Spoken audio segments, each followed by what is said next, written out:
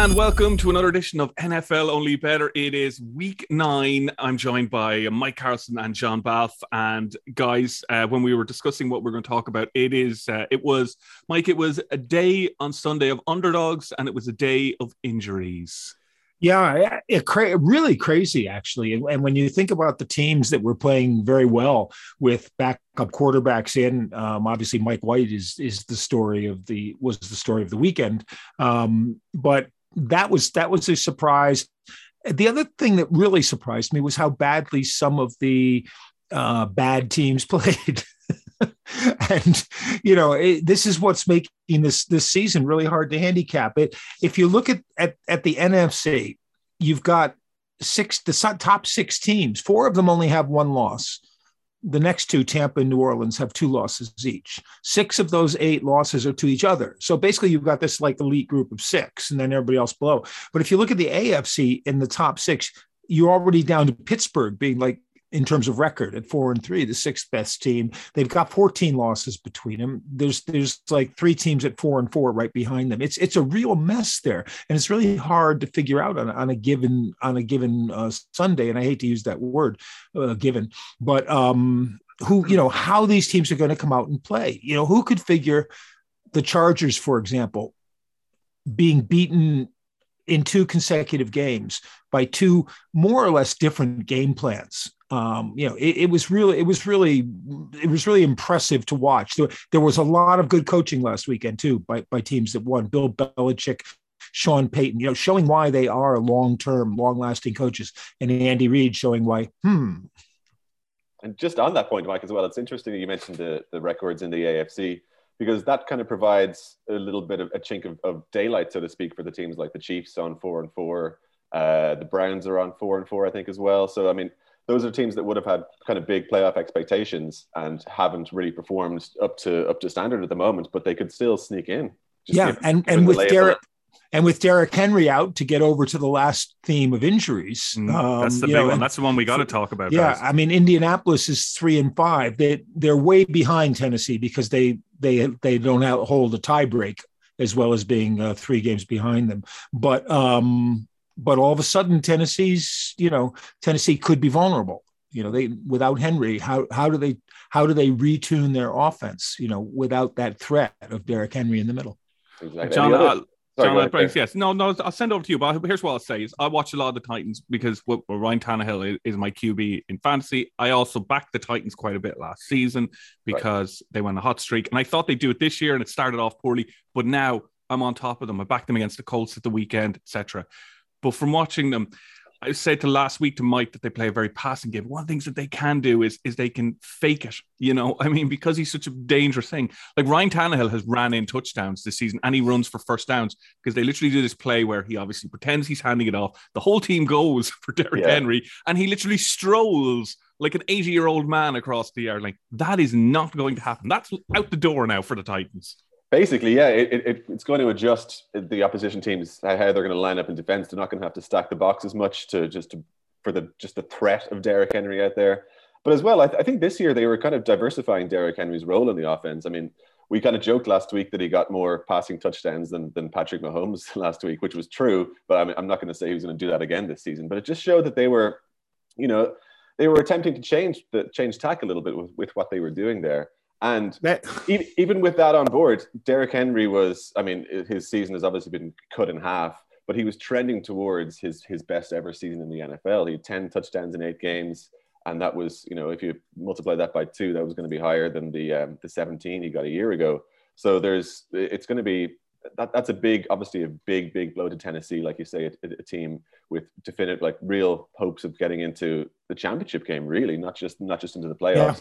And now then Henry's gone, and what have you got in his place? A 36-year-old Adrian Peterson. That's going to be that's a big change. And just finally, the last thing I'll say, and that is that we're recording this on Wednesday morning. The trade deadline was yesterday, and I was kind of half looking to see if they would make a move for a Madison or a Tony Pollard or someone like that. And obviously they're content with what they have. But. Yeah, and smart teams like the Vikings or Cowboys aren't going to trade Madison or Pollard because the value of a really good second running back is immense now, especially when your first running back has a huge contract that might turn into a problem for you. If Henry is now immobile, he could always play quarterback for the Steelers. That's one thing for his future. But Kieran was right on the play action, which is more effective for Tennessee than most teams, because you do have, you don't need to have a great running game to run play action, as lots of teams have proven. But when you do, it makes it that much more interesting. And Tannehill gets those runs. But what happens right now is A.J. Brown all of a sudden is going to be double covered, which you almost can't double cover him unless it's a really obvious passing down, because you have to keep a seventh guy in the box, maybe even an eighth guy in the box to defend Derrick Henry. And A.J. Brown is who won that game for Tennessee, basically, on Sunday, but he's going to have a tougher time doing that in the future. Yeah, over 100-yard game, touchdowns. Yeah, he did very, very, very well. So I don't know why I said very, very well like that. But it's early, I guess. That's why I did it. I'm not going to look at everything that we looked at last week, and I'm going to run through the best bets. I do want to do something really, really quickly, which is just to remind all of our listeners that this week is Safer Gambling Week, which is proudly sponsored by Betfair. You will see lots of videos if you follow us on social media all about Safer Gambling Week.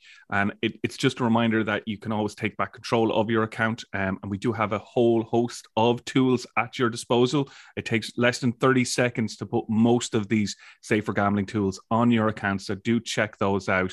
And a reminder to please do gamble responsibly this week and every single week. We do preach it here on the show about Safer Gambling, but on Safer Gambling Week, just an extra little thing to why not just have a little read on the website of some of the tools that you can put on your account, like a deposit limit or a loss limit or taking a timeout or any of those functions, and just have a little peek at some of our tools for Safer Gambling Week.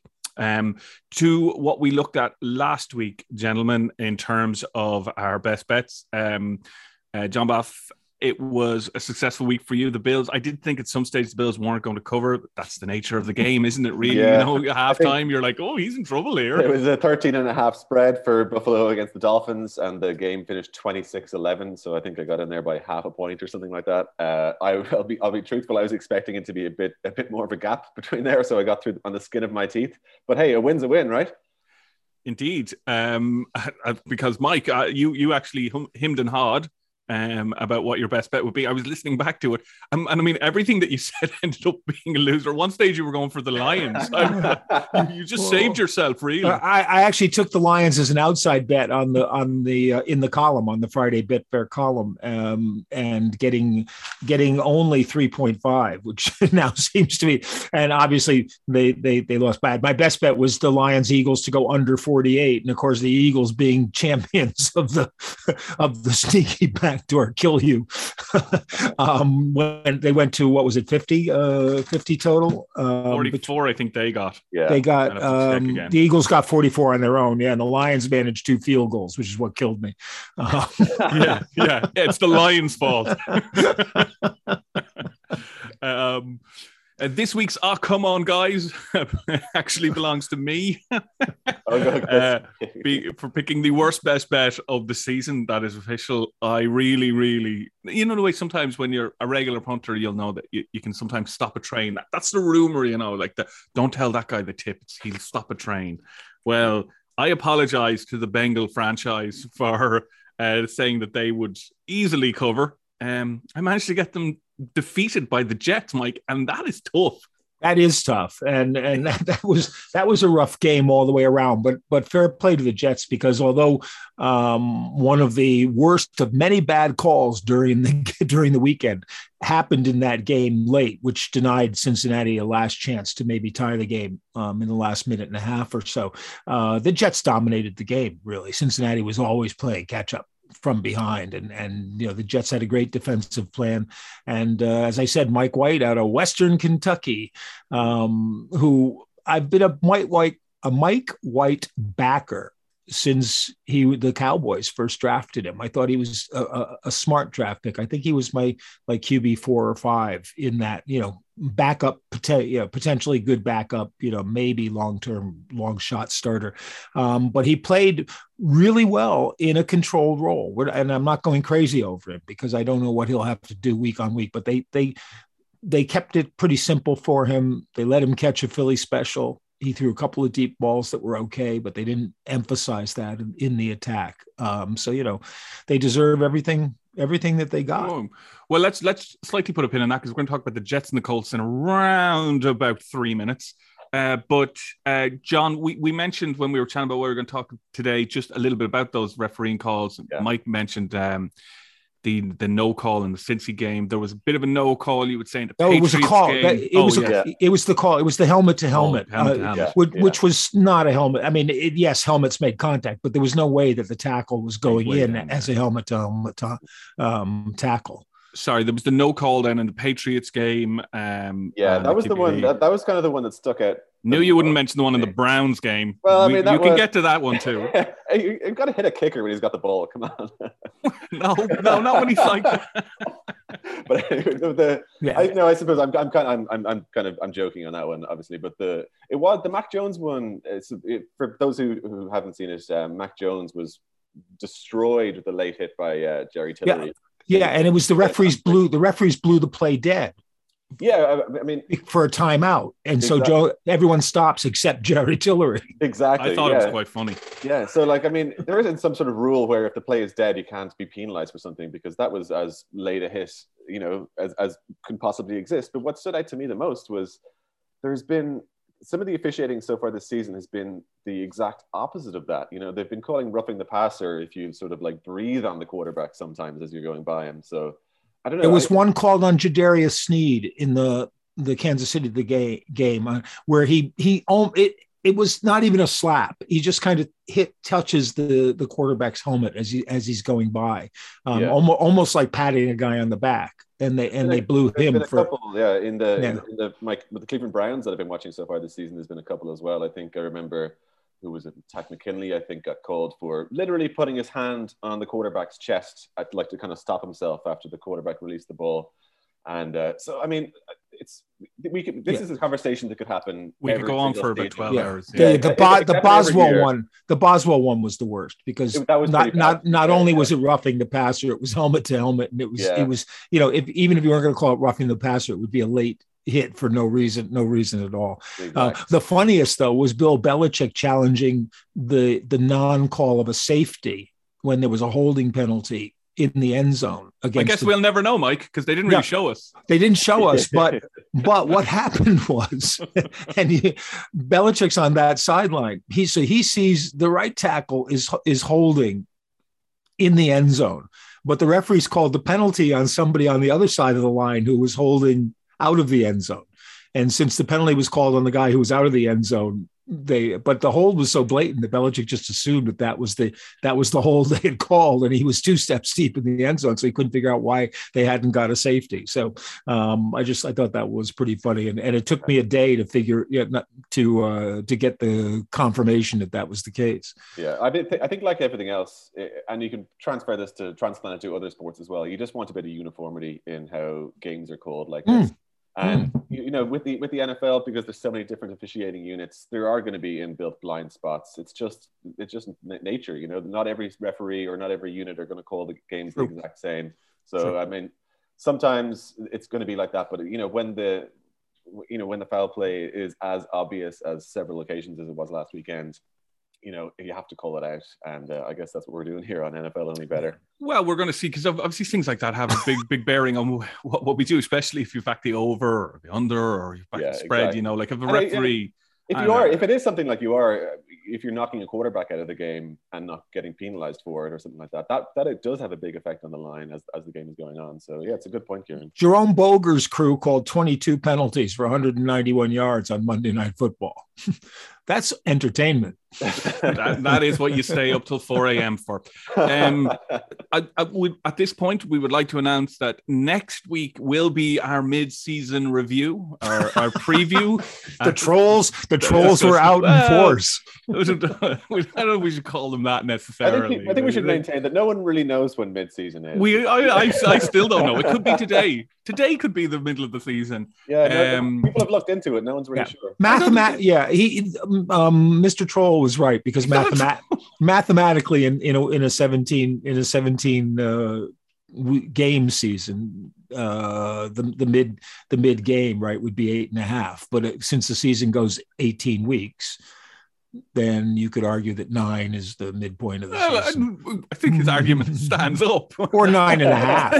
Actually 9.5. No, I think his argument stands up. And I wouldn't. I like people to make sure they keep us in check. It shows that people are listening, and then that's true. And will call us out on anything. And if we do things wrong, we do record very early in the morning. Yeah. So I mean, I could say anything. Yeah. Plus, I'm glad that trolls are there to protect bridges. Because our bridges need protecting against extra weight on them. Exactly. We have no listeners that I would describe as that whatsoever. Frankly, Kieran, I think you deserve more criticism, to be honest. I absolutely deserve criticism. I should not be here at all. So I'm not going to run through in huge detail about the Super Bowl winners, etc. But I will say Buffalo Bills are 5-1 favorites, followed by Tampa at 6-1, 13-2, the LA Rams. And the Packers and Dallas are now 9-1. So that'll be something we can chat about next week. And of course, AFC and NFC conference winner updates, etc. And we look back at what we said at the start of the season and see how we're going. I will say that one or two of us thought Washington will be good. Shows how much we know. I thought they'd have a better defense anyway. Yeah. Exactly. Top and bottom of those spreads to let you know about Washington 1-7 now when it comes to spreads. Kansas, who we're going to speak about, and I think all of us are a little bit surprised at the line at the moment. 2-6, would you believe, with the spread. Jacksonville 2-5, Jets are 2-5, and then it's like Miami, San Fran, Chicago are all teams that you may not. Interestingly, do you see Tampa Bay is now 3-5, so a team that you will be looking at thinking will be strong are not. And then top of the charts, it's my boys as well. Right. Keep going. Dallas 7-0. Have covered the spread 7 straight weeks. How do you spell that again, Kieran? DALASPREAD. Green Bay are 7-1. Tennessee, Arizona, and Buffalo. And I will try and get some stuff next week about where they are with if you back them on overall wins per season. But I do know that Arizona is 1 away at the moment from covering the line that Betfair had as for their winning games because they've already won. They've only lost 1 game. So they were a team that if you got involved in, you're already there. And I will say this as well. If you got involved in Kansas, you're in big trouble because I think the line there was 12.5 games. And I don't think they have enough games left to win 12.5 games. Let's start our weekly look ahead. It's Thursday night game is Jets at Colts. We're going to look at Browns Bengals. We're going to look at Packers Chiefs. We're going to look at Titans Rams, and we're going to look at Bears at Steelers, gentlemen. And will we start with Thursday night football? We might as well. The New York Jets take on the Indianapolis Colts. It's at 12:20 because the clocks have not gone back in the States as of yet. They will by the time Sunday arrives. The New York Jets are 15-4. The Colts are 2-11. 10.5 is the handicap or spread. 46.5 is the over-under. John, I'm going to come to you first on this one. The Colts involved in a ding-dong battle with the Titans at the weekend. It came out, well, on the losing end of that after another Carson Wentz. Whoop, there you go, lads. Have the ball. Yeah. And the Jets coming off a win. Yeah, which is a strange sentence to say, isn't it? It is, yeah. I had to double check that I wrote it down properly. But I think, it's an interesting game. I think this is one to be kind of a little bit cautious about because, like you said, Kieran, Indy are favored by 10.5 points going into this, and that's a tricky one because if you look just on the surface of, if you delve into recency bias, if you will, you're looking at that Jets scoring a bunch of points last weekend, and you're looking at the Colts losing a kind of a close, high-scoring affair. So I'd see a lot of people could be tempted to see this as a high-scoring game, particularly with the over-under being 46.5. But I think you should be wary about this one. Despite Mike's praise there for Mike White at the top of the show, it's a lot to ask for, a backup QB like this to have 2 exceptional weeks in a row. And, you see that all the time with players who come in, second string players who come in and play fantastically well. And then the focus is on them again for the second week. And they don't have the same type of impact. And that's kind of what I'm expecting from Mike White this weekend. So I think, Indy being favored by 10.5 points is tricky, but what I think here, I think the most likely situation to happen is that hits the under the 46.5, because I think both offenses might be stifled somewhat, and it could end up being a low-scoring game. Mike, back the under and go to bed?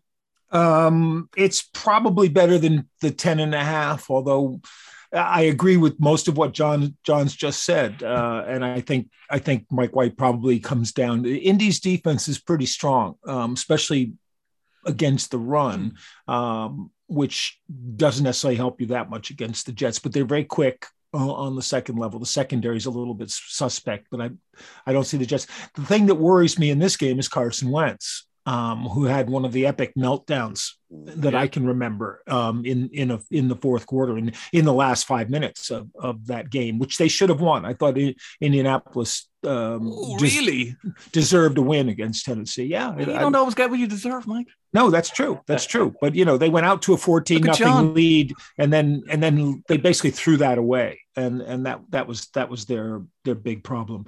But having said that, the Jets are not going to be offensively the kind of team that Tennessee is. I would take Indianapolis obviously to win the game.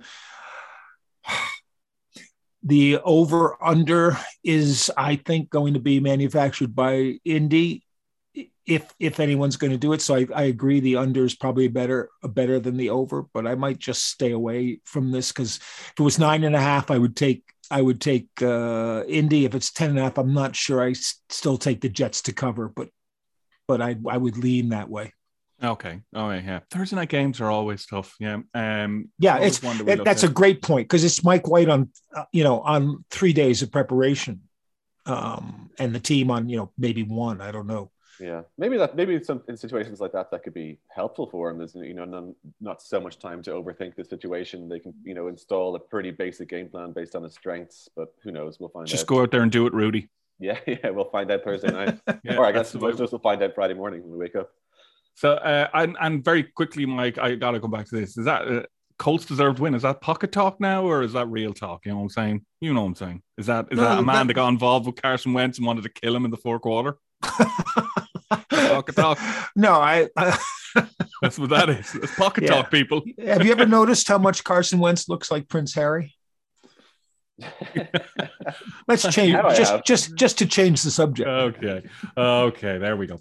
We'll move on to the 6:00 game. John, you will be sitting down with popcorn in hand and whatever slushy type drink you'll be tearing into. It's the Cleveland Browns with the Cincinnati Bengals that I put a Halloween hex on. 23-20, the Cleveland Browns. The Cincinnati Bengals are 7-10, 2.5 points over under 47. 47 is the over-under, 2.5 is the spread. Real softball one to you, Mike. Joe Burrow is a better QB than John's Browns hero? Yes or no? Which hero is that? Is that Baker Mayfield or Case Keenum? Yeah. The man who had more TV ads than touchdowns wins. Or sorry, the man who had more TV ads. Yeah. I would take Burrow over Baker, but I think Baker gets overly criticized for not being what the hype says he should be, as opposed to not being what he is. And I think if as we saw, when Cleveland is healthy, when the offensive line is good and he's got a running game, and obviously he doesn't have receivers either. Landry's back and OBJ is back, but OBJ is not OBJ. He's just OBJ. So I think it's unfair to kind of expect him to be what he's not. A system quarterback is a bit too strong, probably, but that's what he is, and he's playing hurt. I'm not making excuses to do that. I'm just saying I just like Joe Burrow better anyway. Although he's had a rough, they beat Baltimore, and then they had a kind of rough crash to ground as the Jets kind of stymied him from start to finish. But I like Cincinnati in this one to bounce back. And the Browns, this is it's funny because the game in a way to me is more important to the Browns than it is to Cincinnati. Because they dropped further back, and it's a real chance for them to claw back, and and at some point in the next few weeks say to themselves, okay, we've endured all of this injury hell that we've been through. Now we can settle back and just play our kind of football when it's most meaningful. And to me, the key is Garrett. Really, the key is the Browns putting pressure on Joe Burrow, plain and simple. Yeah, and if you in at least one of the games last season, Garrett just ate Joe Burrow for breakfast, really. So it is an interesting one. And Kieran, to your point about Baker Mayfield, I don't disagree that Burrow is playing better at the moment for sure. But as Mike said, Baker is a bit dinged up. Like, he's got a literal chip on his shoulder, as I said in our WhatsApp group. He's got a cracked bone in his shoulder. So you're hilarious in that, by the way. Thanks, Kieran. Thanks for that. I was pretty proud of that one. But dun, dun. But in this game, if you asked me a year ago, a game against the Bengals was as close to a guaranteed win as there was in the AFC, and particularly in the AFC North. But obviously things have changed a lot this year with the Cincinnati's resurgence, and Burrow he's in his second year. He's a lot more confident, and things just seem to be flowing a little bit better for him. So I think this is another difficult game to pick, because Cleveland are in a situation, we kind of touched on it a little bit earlier. Cleveland are in a situation now where there's not much room for error left, but because of some of the deficiencies of other teams, they're still in with a pretty good shout of making the playoffs.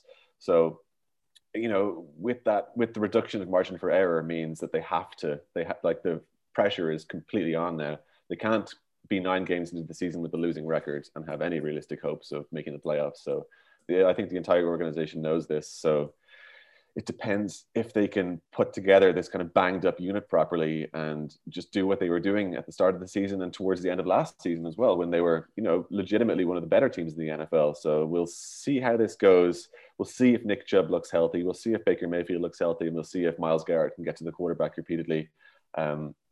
This is kind of hard over head stuff, but I do think Cleveland will get it done. There's too much pressure on them, and this isn't under Stefanski. This isn't a team who's really lost several games in a row. Like the Steelers loss was the first time that they've lost 2 in a row under his leadership. So losing 3 in a row would be a big disappointment. So I think they will do all in their power to avoid that from happening. Well, obviously they're going to try and win, but I think what they'll do is they'll engineer a really stifling game plan and just try and sneak in through a low-scoring game. So for the second bet in a row here, I'm going to go with the under, which is the 47 in this case, because particularly AFC North games can tend to be quite low-scoring, and I think that's what we'll have again, most likely. Okay. Thanks for that, and a good look at that. Just a note as well, a reminder up on the website at the moment. It's a £5 free bet when you bet £20 worth of multiples or bet builders. And I do know that multiples and bet builders are very popular on Sunday when it comes to the NFL. So that's a free fiver when you bet £20 or euro, of course, because we have euros. John, how's your euro situation at the moment? Yeah, we should really be discussing statistics in terms of meters, not yards. We should. Well, should we though? That would confuse a lot of our listeners, and the whole of America, who is our third most listened to country. So that would really hurt. The game of the weekend, I think it's fair to say, is the 9:25 contest that Sky are showing. The Green Bay Packers, who, as I mentioned, are top of the spreads, or second from top, just behind Dallas, head to bottom of the spreads, just behind Washington, the Kansas City Chiefs, who, like, basically Mahomes is throwing an interception a game at the moment. But yet the Packers are 19-20. Kansas City Chiefs are odds on at 20-23. That spread or handicap is 1 point in favor of Kansas, -1. And we are expecting a high scoring game, 54.5. John, I'll come to you, John, first, because you've just finished up the Browns now. You've got everything in your head. Can you explain that to me?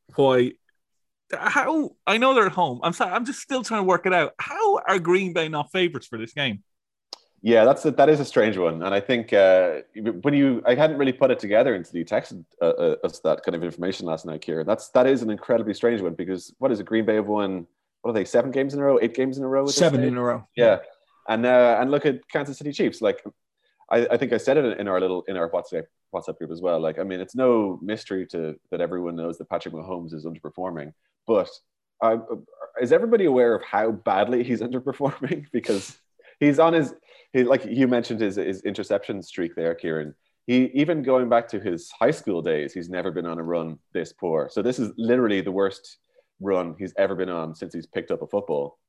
And it's like, again, I think we've talked about the Chiefs' deficiencies on essentially every show so far this season, almost with the expectation that we're kind of teeing up next week where they're like, they got back. Look, they solved that problem.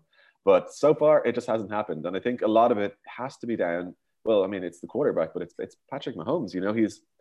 He's pushing things too far. He's trying to construct things out of thin air. He's trying to rely on his magic arm. And it's just not working. What does that come down to? You can analyze the old kind of football stuff. Is it the offensive line? Is Tyreek Hill? Is he not running the correct routes? Travis Kelce, to be fair, doesn't look like the same player that he was the last few years. But I think there's something more to it. Is there a coaching thing? Is there just a malaise in the building? It's so hard to pick. So I think the Packers are an outstanding bet in this game. So I'm just looking at my notes here. I just wrote in capital letters points. So I think this does have the tendency to be high scoring. And I think just the way that Aaron Rodgers is playing at the moment, I don't see him coming up short to this version of Patrick Mahomes. So, I think whether or not this hits the 54.5 remains to be seen. I think it'll be in and around there. But I'm going, I really like the Packers with on the handicap here. Yeah, it's very strange, isn't it? One point, because what normally, I mean, I know that, in the old days, the home team basically got 3 points for being the home team. That's long gone. The market has wised up to the fact that home field advantage is not as great as it was. But even so, what they're doing is making the Chiefs dogs here, even though they're 1 point favorites. Because they should be bigger favorites. Look at last week. I mean, it was 52.5 was the over under, right? And people were saying, that they can probably make that, but maybe go under. They were 9.5 points favorites over the Giants, and they won by three against the Giants, by 3. Yeah, at home against the Giants at home, and the over under was they scored it was 37 points. I almost want to just say forget it, don't go there. But I agree. I mean, it's really hard to pass up the Packers here, and it's not just recency bias; it's the way the season has gone. They could explode. The Packers defensively have holes, and the Jets. This could be a game where the Jets do explode and do it. But Joe Barry's defense has been very containing and conservative, as opposed to last year's Mike Pettine's defense, which was much more gambling and stuff. So I don't think they're going to get beaten that much. You saw last week, the Giants did a great job of not only cutting Tyreek Hill off deep, they gave him a lot underneath, but they weren't getting anything to Jason Kelce underneath. And then the rest of it just they just don't step up, one catch for Pringle, one catch for Robinson. Yeah, I watched, just on that point, Mike, I watched Brian Boldiger's kind of breakdown of or at least 1 or 2 plays that Mahomes was doing. And it seems the key to stifling that offense, at least at the moment, is to just only rush with 3 and have an extra guy spying to see what Mahomes is going to do, and then just move in zone with the potential receivers. Yeah. And it seems pretty straightforward. That's kind of like the first rule in the book about trying to restricted quarterbacks options, but just the and I mean it's working. not, and like you said, the Giants pulled it off to an really well as well. Yeah, it's not rocket science, and for example, Belichick had done this in games they lost to the Chiefs a couple of times, but they lost with teams that were not great teams, and then Todd Bowles did it in the Super Bowl, and people paid attention then, and everybody now has watched the film of what Todd Bowles did and is trying to do the same thing, and if you have the quick linebackers and at least one safety who can come down as if he were a linebacker and clog that middle when necessary, that is the recipe for success. If you can rush with 4, or even, as you said, even better with 3, you're in good shape now. And people in Kansas City have been telling me that Mahomes is hurt, that it's that toe, really? turf toe injury is back, and he's not able to throw his normal way. So you would think that they would try to restrain his possibilities then, take it easy, play more from the pocket, get in rhythm, get your throwing motion set. But I don't know. That's not really his game. But I mean, I just don't see how you can avoid the Packers in this, Yeah, well, I think with all that you're saying there, that really it's up to the Chiefs to find a better running game. Now, I'm just trying to find out Carlos Edwards-Helaire has been on IR, but I believe this is the first game that he can return. At the moment, there isn't a massive update at the moment that I said at the moment there twice, but it doesn't seem like he will be back. He might come off IR, but he's obviously not going to be ready. But that's something the Chiefs can do: get a good running back in, and that. Well, I don't know how much of a difference that would make, because he's been largely a disappointment since they drafted him last year. I mean, disappointment. He started off well. They expected him to be, a fundamental piece of that offense, completely diversify and take away the fact that they're largely a pass-only team, and that just simply hasn't happened. So, if I were the Chiefs, I would be lining up McCole Hardman in the backfield more often. In fact, I'd line Hill up in there occasionally as well. But to me, watching what they do with McCole Hardman, they might as well do it with him as a running back, and try to take advantage there. It was ironic, we talked about refereeing before, but Darrell Williams' big play was negated by a taunting penalty, which was a really bad taunting penalty in the sense that all he did was sort of make his first down gesture in the guy's face because he just happened to be standing there, really, and and there came the flag. I just thought, this is like once the snowball starts rolling downhill, it really does pick up momentum for the Chiefs. All right, so we're all going. I'm joining in on Packers, obviously. Let's move on to Sunday Night Football, which is Tennessee Titans at the LA Rams, 27-10. The Tennessee Titans, the LA Rams are 2-7. It's 7.5 at the moment, so over a touchdown, and 53.5. We are expecting points in this one. We spoke a little bit about the Titans earlier, guys. What about the Rams at home? Oh, John, straight away. They're about as good as anyone in the NFL at the moment, aren't they? And they just got Von Miller. I was going to say, it's very interesting that they've added Von Miller to a defense that already has Jalen Ramsey and Aaron Donald sitting in there. So that says to me that, well, two things it says to me. It says within that organization, they harbor realistic ambitions of winning a Super Bowl this year, because they're spending a lot of capital on this. And the second thing is that the Rams as an organization just don't like having draft picks burning a hole in their pocket. So it has been the strategy for quite a long time to use their capital in this way. And they're 7-1 so far this season, so it's working. Ever since Kevin Costner got made the general manager. Yeah. Don't bring it up, Mike. Don't bring up the movie. I know you don't like it. So yeah, it's an interesting game as well. This would have been even more interesting, obviously, if Derrick Henry was fit and available for selection, but he's not. So I think that changes the context of the game to see whether or not the Titans can keep it within 7.5, which was the spread last night. I wonder. Yep. Still is. So I think Mike was always saying this point as well, that that I'd be more comfortable if that was less than a touchdown. But 7.5 is interesting. So I think if I'm going money line on this, I'm thinking the Rams are going to absolutely win the game. But I do think Tennessee, even given everything we've said about Derrick Henry, they have displayed a pretty good defense so far this year. So I think that they can keep it within 7.5. So that's what I lean towards at this stage on Wednesday morning anyway. Mike? Yeah, I was surprised that the Rams didn't include David Putney in the trade with the second and third round draft picks for Von Miller.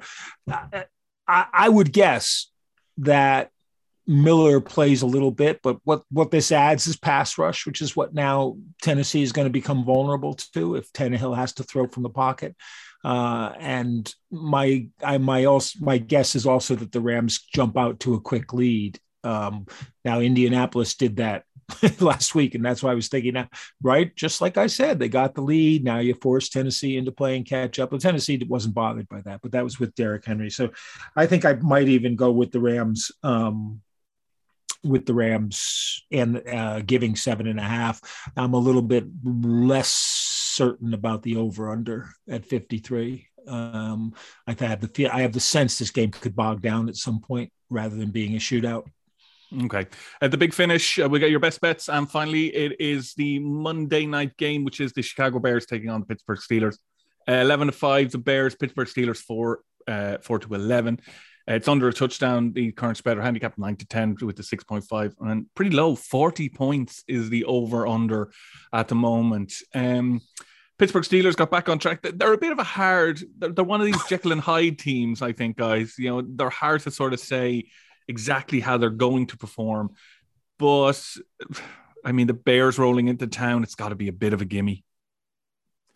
Not quite. Simply because the Bears are a good defensive team, you know. And you say that every week that the Bears are a good defensive team, and yet they lose. They lose, yeah. Well, they're a horrible offensive team. I mean, that's the reality of it. I'm just trying to see. What was it? It was 33-22 against the Niners in Chicago, and Jimmy G had his best game of the season. Outrunning Justin Fields, basically. Fields had the best play of the week. I think Fields' touchdown run was probably the highlight reel play of the week. But this is perfect for the Steelers because although the Bills are a good defensive team, Pittsburgh is a very good defensive team, able to, I think, control Justin Fields, put him on his back a few times if they have to. There's not much run game from Chicago besides Fields on the odd run. And they sort of they don't know what they want. They want to be a running team. They want to be a Kansas City style team. They want to be a single wing team with Fields running. So yeah, I like the Steelers in this, but you can't have much faith in the Steelers scoring lots of points. So even at 40, the under is tempting, but I would actually go over in this one. It's got to be over, John. Yeah. Come on. It's over 40. Well, when I was looking at when I was analyzing this last night, I did think it was a strange one to look at. So, I mean, the note I've literally got written down here in front of me is, well, Bears have lost 3 in a row. Steelers have won 3 in a row. I just think if you're a money line bettor, you should be confident in Pittsburgh. So, I mean, I don't often like just going for money line because it seems a little too on the nose, I suppose. But I think in this case, I would go with Steelers just on the money line. I mean, you're not going to get wealthy on that, let me tell you. But okay, we'll allow it. Throw it into your accumulator, Kieran. You'd think you do pretty well. Well, a reminder, bet 20, get 5, multiples and bet builders.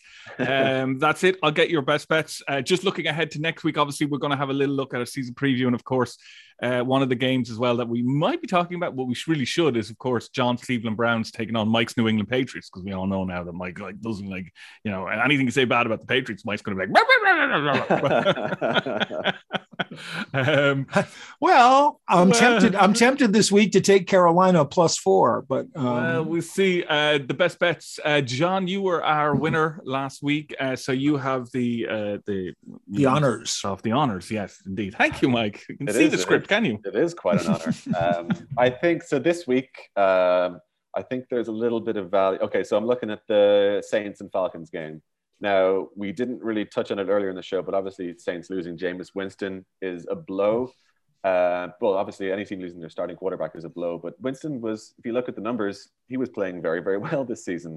Sean McVay seems to have coached some of the worst elements out of his game so far this year. He was throw it to the guy with your jersey on, James. Basically, yes. He was so far this year. He was a starter for 7 games, and that equals 14 touchdowns against just 3 interceptions. And remember, this is the same guy who was pretty much a 1-for-1 ratio of interceptions to touchdowns for a lot of his career. So, that does change things a little bit. But at the same time, I think this is an attractive game for the Saints to cover the spread, which was 6. So that is my best bet. I think the Saints are going to cover the spread. Well, I'll go to you next, Mike. Again, as usual, I'm torn, but I think 5.5 spread to Baltimore is pretty much what I like. They're at home. They're coming off a bye week. The Vikings are a tease, basically, and I think they'll be able to control the Vikings' main weapons, which are Cook and Thielen and Jefferson. And if you can negate one of those and keep the other two simply, let you probably win the game. So I'm gonna go with that. Okay, not as torn as Natalie Imbruglia because you just instantly went and said. Well, I told you I'm thinking about. I assume the Patriots Carolina will be a close game. Okay. So Carolina +4 is tempting to me. And no, that's it. No more. Okay, no more. You got one. Okay. This is the thing you do. Well, I did say that. So the show is for information. It's like that was your column though. You got to save something. Yeah, I save for the column. Yeah, right. Yeah. After last week, I think I'll cut the column to about 100 words. Save it for the book. Yeah, Jason McAdoo or Roy Keane. My best bet of the weekend, it's got to be the over in the Arizona Cardinals San Francisco 49ers game. It stands at 45.5 at the moment. The Cardinals basically score 40 points in almost every single game they've played this season. So all you need to do is have San Fran score to 1 touchdown or 3 field goals, and you've covered that. Does that hold up if Colt McCoy's at quarterback for the Cardinals? Slightly not, but I do think that Kyler Murray will play. Let's put an asterisk in it. All right, Mike. Yeah, I see where you're coming from. All right. But back it now with the assumption that Kyler will play. Okay. If not, I might give myself a push. No, that's a good point, because if McCoy actually, they obviously they lose a lot with McCoy, but people don't really understand that McCoy is a decent backup quarterback, and he's been a starter at times without totally embarrassing himself, but he also comes out of that same kind of offense that Kingsbury coaches. He played that in college, so he's a good fit for the team. So they lose a lot obviously when Murray's gone, but I think they'll be able to do okay without him. Okay. Well, thank you for rubber stamping my best bet, Mike. I like that. Yeah, I don't want you squeeze. I don't want you weaseling out of it. That's why I won't weasel it. No, I'll try next week. We'll see. A reminder: next week we will have our mid-season review, which we always do, where we try and take stock and see exactly who is heading for the Super Bowl, who is your AFC and NFC championship. So do not miss next week's show. It should be an absolute cracker. A reminder that this week, once again, is Safer Gambling Week. Plenty of tools available to you to put onto your account if you do wish to. Just check out the website for more details. There's a link to another website where you can read all about it if you want to go that way. There's a phone line as well that you can ring. So it takes less than 30 seconds to put most of the Safer Gambling tools on your account. So why not check them out during Safer Gambling Week? And a reminder that does remind me to please do always gamble responsibly this weekend and every single weekend, and enjoy all the NFL action. I want to thank Mike Carlson and John Bath for joining me. We will be back next week for, as I said, our mid-season review. Do not miss that. But thanks for today. Thanks for listening. We speak to you then.